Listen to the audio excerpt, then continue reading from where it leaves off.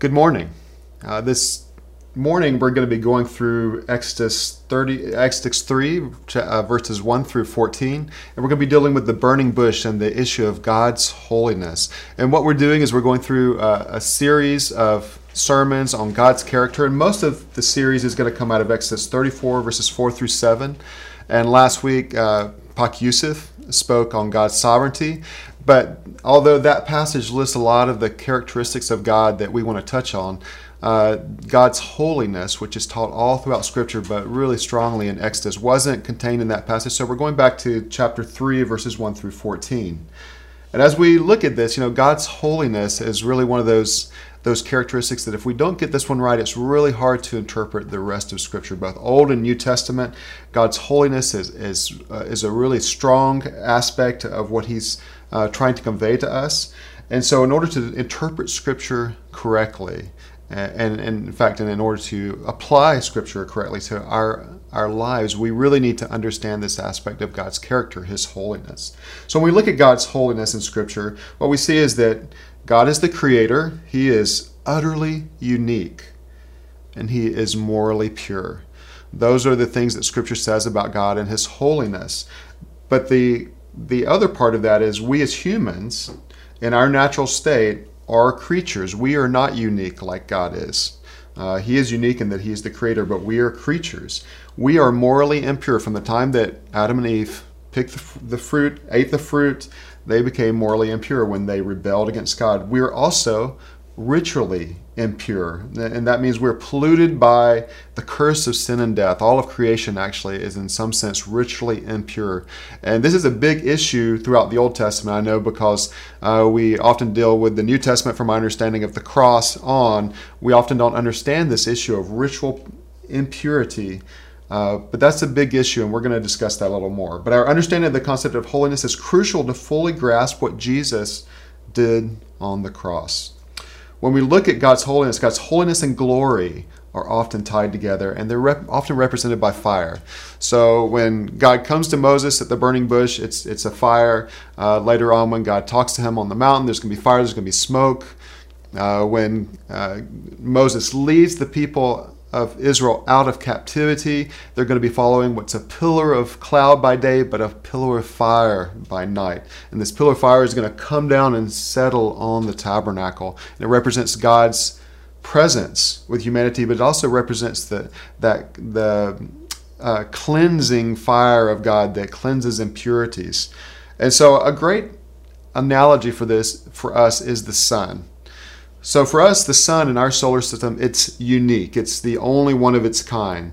And the sun is powerful, it's large, everything revolves around it, and is the source of life on Earth in many ways. The energy that it gives is what gives energy to plants.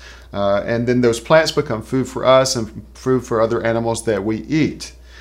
But the sun is really dangerous for us. Let's say you're out in the desert and you're not wearing the proper clothes, you're out there too long, the sun can burn you. It can even kill you if it sucks all the water out of your body, you dehydrate, you die. But let's say you're on a spaceship and you decide to go visit the sun. The closer you get, the hotter it gets, and eventually as you get close to it, it's going to destroy you, because the sun is dangerous to us as we get closer to it. In some sense, that's like God's holiness. We are unholy and God is holy, and all throughout Scripture it presents us as when we come into the presence of God in the wrong state, ritual impurity, moral impurity, God is actually dangerous to us. His presence can destroy us because we are unholy, entering the presence of a holy God.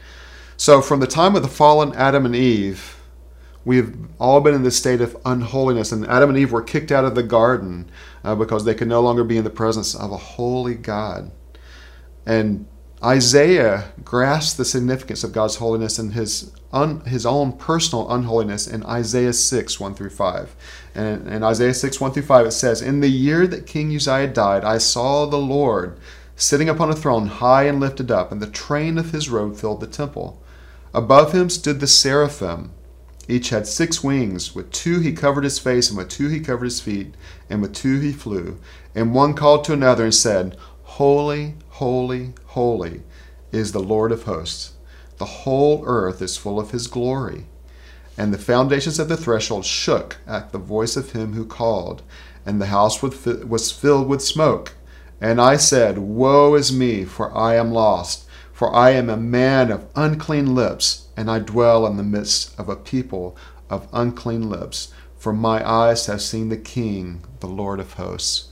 And he knows that he is unholy, that this is a dangerous state, and so the angel actually comes to him with this burning coal and touches his lips and purifies him. It represents that purifying, holy fire of God, purifying him, and then he is able to speak the words of God to the people. Another example from this is in the Old Testament as well, with Aaron's sons who were destroyed at the temple in Korah's rebellion. So as God sets up the temple, as he sets up the tabernacle, he gives Moses and Aaron very specific instructions of how to set everything up. And he says, this is a holy place. When you come into this place, you're coming into the presence of God, and it's holy. And there are certain things you need to do to take care of your ritual unholiness. And there are certain things you're not supposed to do while you're in this temple area or in the tabernacle area. But Aaron's sons, they come and they change the formula for the incense that they're giving to God. And God has specifically told them not to do this, but they do it anyway. They treat God's holiness lightly. And God's fire comes and destroys them. And it's one of those perplexing issues in the Bible. Why did God do this for people who were his priests who were supposed to be worshiping him? But the same thing happens with a story called Korah's rebellion, where one of the leaders of Israel, he basically leads a rebellion against Moses and Aaron, and he says, why are you the only ones that can come into God's presence? We are holy too. We can also come into that presence. And so they bring their own incense, and they're burning incense before the tabernacle, and God's fire comes and destroys them again. And in Leviticus 10, verse 3, it says, Then Moses said to Aaron, This is what the Lord has said. Among those who are near me, I will be sanctified. And in some translations it says, I will be held holy, or I will be made holy. And before all the people, I will be glorified. God is basically saying, you can't just do whatever you want in my presence. There are some things I'm telling you you should do in order to come into my presence. And he's really serious about these things. In Romans 3:23, it says, we have all sinned and fall short of the glory of God. It's talking about our unholiness. It's this huge standard that we can't reach. We don't meet God's standard of holiness or moral purity. We deserve death. We deserve to be destroyed. And we do not deserve to be allowed to enter into God's holy presence.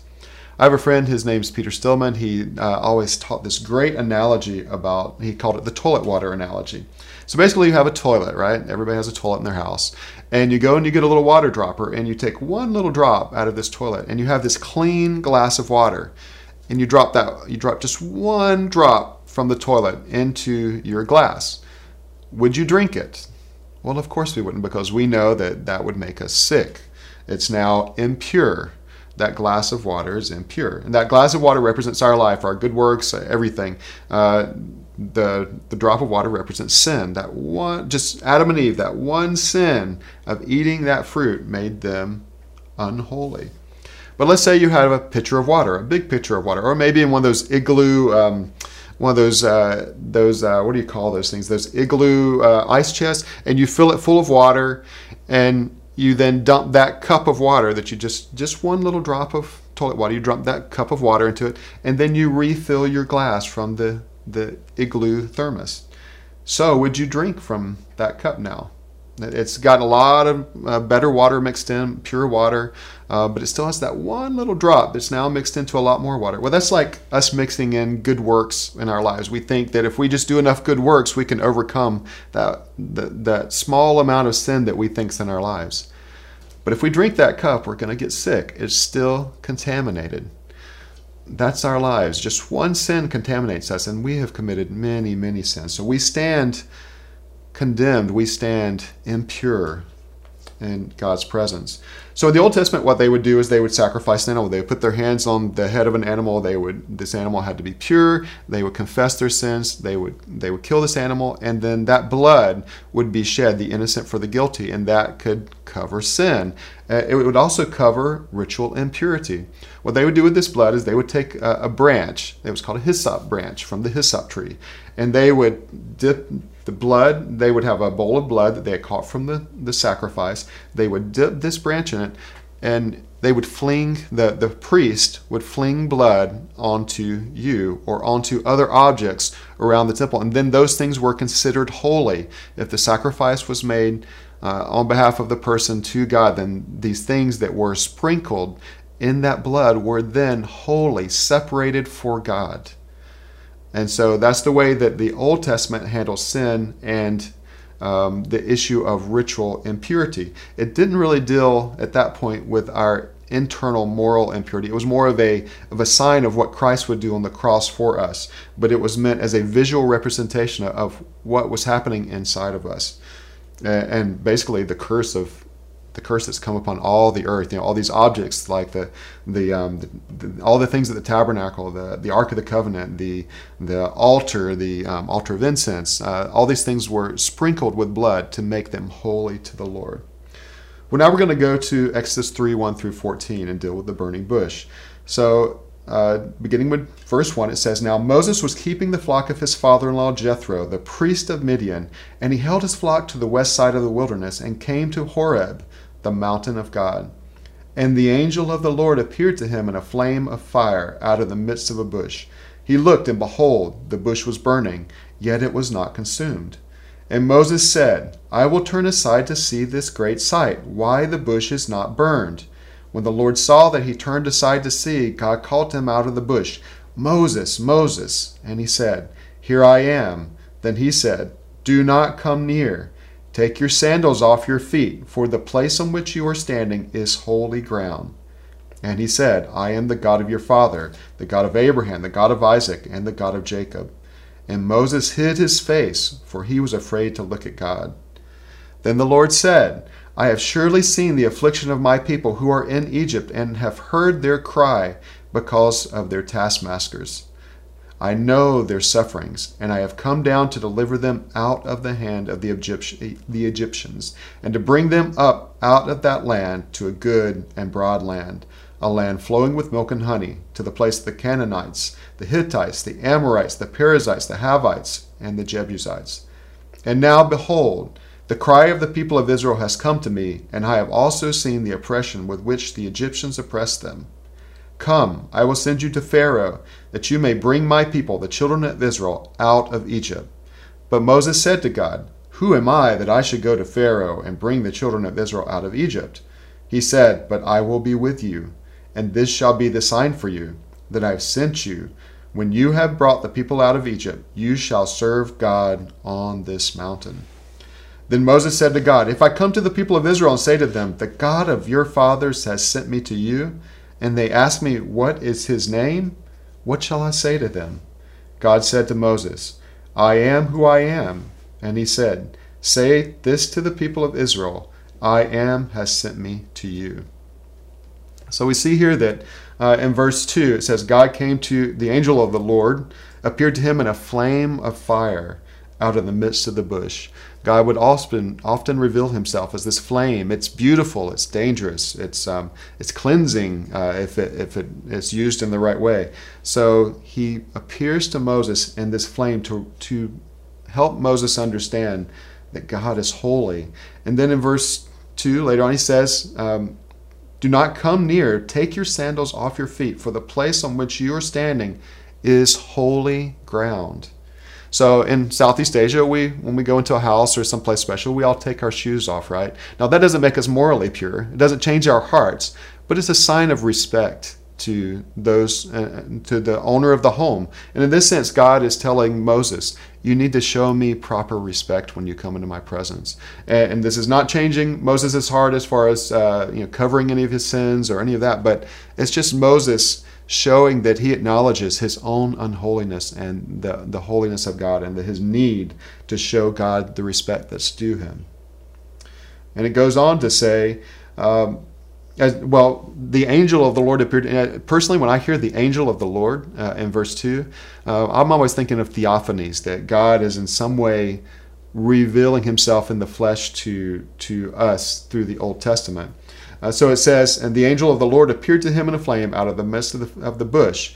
And in verse 6 it says, and he said, I am the God of your father, the God of Abraham, the God of Isaac, and the God of Jacob. And Moses hid his face, for he was afraid to look at God.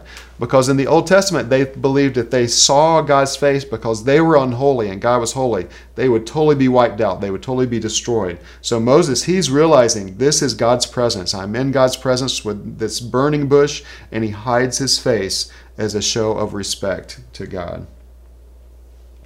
And in verse 13 and 14 it says, Then Moses said to God, If I come to the people of Israel and say to them, The God of your fathers has sent me to you, and they ask me, What is your name? What shall I say to them? God said to Moses, I am who I am. And he said, Say to the people of Israel, I am has sent me to you. So the interesting thing about this word, I am, Yahweh, in Hebrew, it actually means I was that I was, I am that I am, and I will be what I will be. And it was considered to be such a holy name. There were lots of names given to God throughout the Old Testament, but this name was unique. It was separate. It was the most holy of all God's names. It was so holy that it wouldn't be spoken. When they would read it in the scriptures, if they read it on a Sabbath day in their synagogue, they would not pronounce the name of God. They would not pronounce Yahweh. Instead, they would say Adonai, which is the Hebrew word for Lord. So they would switch that out. And in Greek, this word is actually ego eimi, which translates I am. So when the Hebrew Bible was translated into Greek, then that word was translated into ego eimi. And so that's important because later on, Jesus is going to use this for himself to basically say, I am Yahweh. So, as God reveals his holiness to Moses, then he begins to reveal the purpose why he has come there that day to speak with Moses. In verses 7 through 8, it says, Then the Lord said, I have surely seen the affliction of my people who are in Egypt, and have heard their cry because of their taskmasters. And I know their suffering, and I have come down to deliver them out of the hand of the Egyptians, and to bring them up out of that land to a good and broad land, a land flowing with milk and honey. God is holy, he's righteous, he's separate, he's unique, but God is also loving, he's merciful, he's gracious towards sinners. And so as God reveals himself to Moses at the burning bush as holy and separated and set apart, he then goes on to say he wants to save the Israelites and to make them a holy nation, to make them his people, his special people, set apart for the task that he's going to give them to bring salvation to the nations. And so as we look at God's holiness, we always need to remember it's tied in with his love and his mercy and his grace, and that God wants us to be in his presence. He wants to make a way forward for us to be in that presence. Later on in the story of the Exodus, Moses does what God says. He goes to Egypt. He brings the people out. And they are a people holy, set apart for God. There's this cloud by day and fire by night that they follow as they go out into the wilderness, but they grumble and they complain. Their lives do not represent some kind of reflection of God's holiness, but it actually represents somewhat the worst of mankind. And in Numbers 20, so twice, Moses, they're out in the desert and the people are complaining about no water. And they're not asking God for water, they're just complaining. And God tells Moses to give them water out of a rock. And the first time is Exodus 17, and God tells Moses, strike the rock and the water's going to come out. And so Moses does this. He strikes water, the water comes out, and the people drink. But then in Numbers 20, God tells Moses, just say to the rock, give water, and the water will come out. But Moses is angry. He's frustrated. He's been with these people for a long time. They've been looking to him as, in some sense, their savior. They've been looking to him as the hero of the story. And so they're putting a lot of pressure on Moses. And he says to them, must I give you water from the rock again? And he strikes the rock and the water comes out. But in verse 12 of Numbers 20 it says, And the Lord said to Moses and Aaron, Because you did not believe me to uphold me as holy in the eyes of the people of Israel, therefore you shall not bring the assembly into the land that I have given them. So Moses has kind of taken the place of God. He's acting like he's giving them water. And God says, That's not the way it is. You have not lifted me up as holy in front of the people, and so you will no longer be able to lead them into the promised land. Instead, Joshua ends up leading them into the promised land. So Moses and Aaron die in the wilderness along with the people who refuse to enter the promised land, and then their children go in. But this is where we make a pivot to the New Testament. In 1 Corinthians 10, 1 through 5, it talks about the life that the Israelites lived out in the desert, God bringing them out of Israel and bringing them out of Egypt and into the promised land. It says, "For I do not want you to be unaware, brothers," and he's talking to believers here, "that our fathers," and he's talking to a Hebrew audience. He's saying, "I do not want you to be unaware, brothers, that our fathers were all under the cloud, and all passed through the sea," the Red Sea, "and all were baptized into Moses in the cloud and in the sea. And all ate the same spiritual food," talking about the manna that God provided for them. "And all drank the same spiritual drink, for they drank from the spiritual rock that followed them. And the rock was Christ. Nevertheless, most of them God was not pleased, for they were overthrown in the wilderness." So he's basically saying this whole thing with Moses bringing them out of Israel, this cloud, this rock, it's representative of Christ. Christ giving them the living water, that fire going before them, Christ being present with them, leading them. But they did not respond in repentance. They did not respond in humility. Instead, they grumbled, they complained. And God didn't let them enter the promised land. I think it's a warning for us as believers. And so we're going to, as we apply these concepts of holiness to the gospel, we want to look a little bit now at the life of Christ. So in the book of John, the Gospel of John, all four Gospels speak of Jesus as holy, as God is holy. But in John, he uses this phrase, ego eimi, the I am phrase that he uses for God back in the Old Testament. Jesus says of himself multiple times, ego eimi, I am the bread of life, I am the doorway, I am the great shepherd. He uses all these things for himself, basically associating himself with Yahweh, God. And then very explicitly in John 8:58, the Pharisees and the Sadducees and the religious leaders, they're really pressing Jesus about who he is and what he's supposed to be doing. And Jesus finally says, "Before Abraham was, I am." And the Jews immediately knew that he was associating himself with Yahweh. They pick up stones to stone him because they believe he has blasphemed.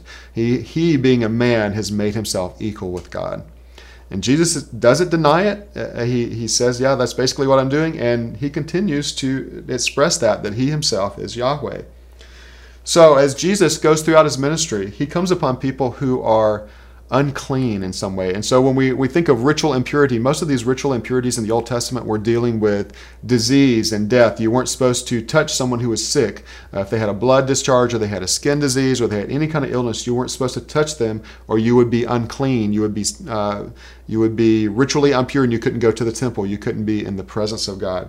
And so Jesus, as he goes along, people who have these illnesses, they're supposed to cry out, "Unclean, unclean, stay away from me. I'm unholy. I will make you unclean."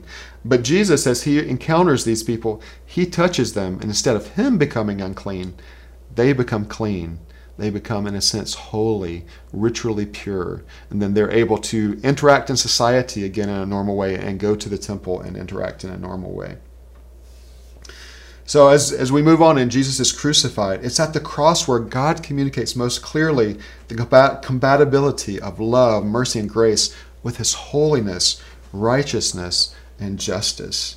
In Hebrews 10, 19 through 22, it says, "Therefore, brothers, since we have confidence to enter the holy places by the blood of Jesus." So it's as if Jesus has sprinkled us with his blood and we've been made holy, set apart for God, "by the new and living way that he opened for us through the curtain, that is, through his flesh. And since we have a great priest over the house of God, let us draw near with a true heart and full assurance of faith, with our hearts sprinkled clean from an evil conscience and our bodies washed with pure water." So Jesus is handling our issue of ritual uncleanliness. He's sprinkling us with his blood, setting us apart for God.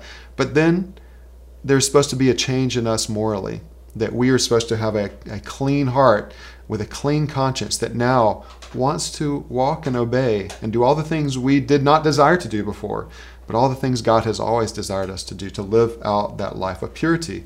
We cannot be saved by our good works, but if we are saved, good works should flow out of our lives.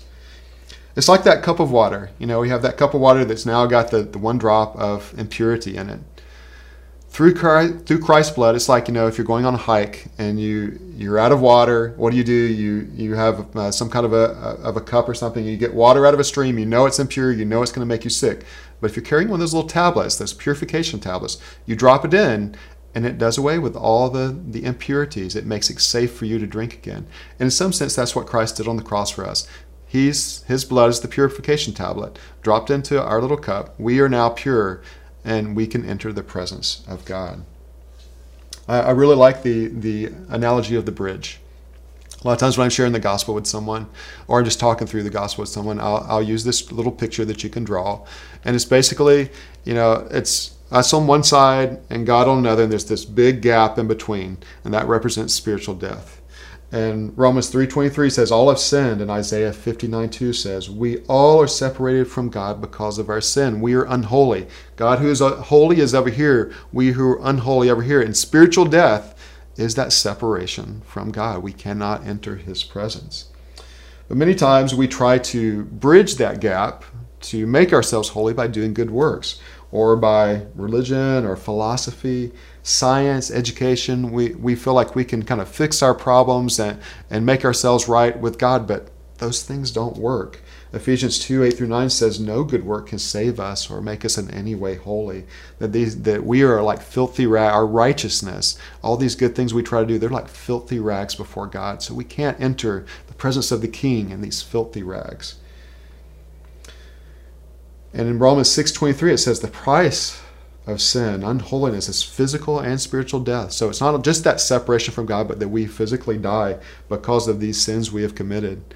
But that God wanted to make a way for us to solve these issues. And so through the cross, through his Son, he's provided that pathway. John 3:16 says, for God so loved the world that he gave his only Son, that whoever believes in him should not perish but have everlasting life. And so through the cross, God made that pathway to bridge that gap so that we who are unholy, through the sprinkling of that blood and through the cross, can have a bridge to enter into God's presence, God's holiness again. That's what God wants for us. So we as followers of Christ are called, if we have truly believed in Christ, we've accepted his holiness on our behalf through his righteous deeds. We are called to walk in holiness and moral purity as a response to God's holiness and to Christ's sacrifice on our behalf. 1 Peter 1:14-21 says, as obedient children, do not be conformed to the passions of your former ignorance, but as he who called you is holy. So because God's character is holy, you also be holy in all your conduct. Since it is written, you shall be holy, for I am holy. And that's referencing an Old Testament passage. So it was always expected in the Old Testament as well, that if we had been made holy by God, that we would then walk in holiness in our conduct. And if you call on him as Father, who judges impartially according to each one's deeds, conduct yourselves with fear. That's that reverence we're supposed to give to God. Throughout the time of your exile, knowing that you were ransomed from the futile ways inherited from your forefathers, not with perishable things such as silver or gold, but with the precious blood of Christ, like that of a lamb without blemish or spot. He was foreknown before the foundations of the world, but was made manifest in this last times for the sake of you who through him are believers in God, who raised him from the dead and gave him glory, so that your faith and hope are in God. God is the hero of our story here. Even in the Exodus, it wasn't Moses, it was always God. God, who is holy, provided a pathway for us to take care of our problem, our ritual impurity, our moral impurity. But then he expects us to walk in a different way. And when we become a believer, God transforms us supernaturally through his Holy Spirit so that we want to walk in this way. So if you've never had that desire, you feel like you believe Jesus is who he said he is, and you want to have him as your Savior, but you've never felt a desire to change your life and to become like him and to walk in the ways that he has told us we need to walk, it's time to examine it's time to examine if you really know him, because he's saying, if you know me, you're going to want to do these things. You're going to walk in this way. And he's calling us to a life of holiness. As I was going through this sermon this week, I started re-examining my life. I started thinking through The way I treat my neighbors, the time I spend with God. Do I set aside a time for God? Is my life set aside for God? Am I truly following after Him and making His kingdom my primary purpose in life? Do I spend time each day really seeking to be in God's presence? If I'm to be holy for Him, I should be wanting to be in His presence often. And I started thinking through I read news a lot, and I started thinking through the news sites I go to, and several of them that I go to, they have things that are very inappropriate that show up all the time. And I started thinking, I just can't do that anymore. It's not a reasonable, if I am truly to be set aside for Christ, I can't be going to these websites, but also being tempted by these things that are very unholy, very against what I believe.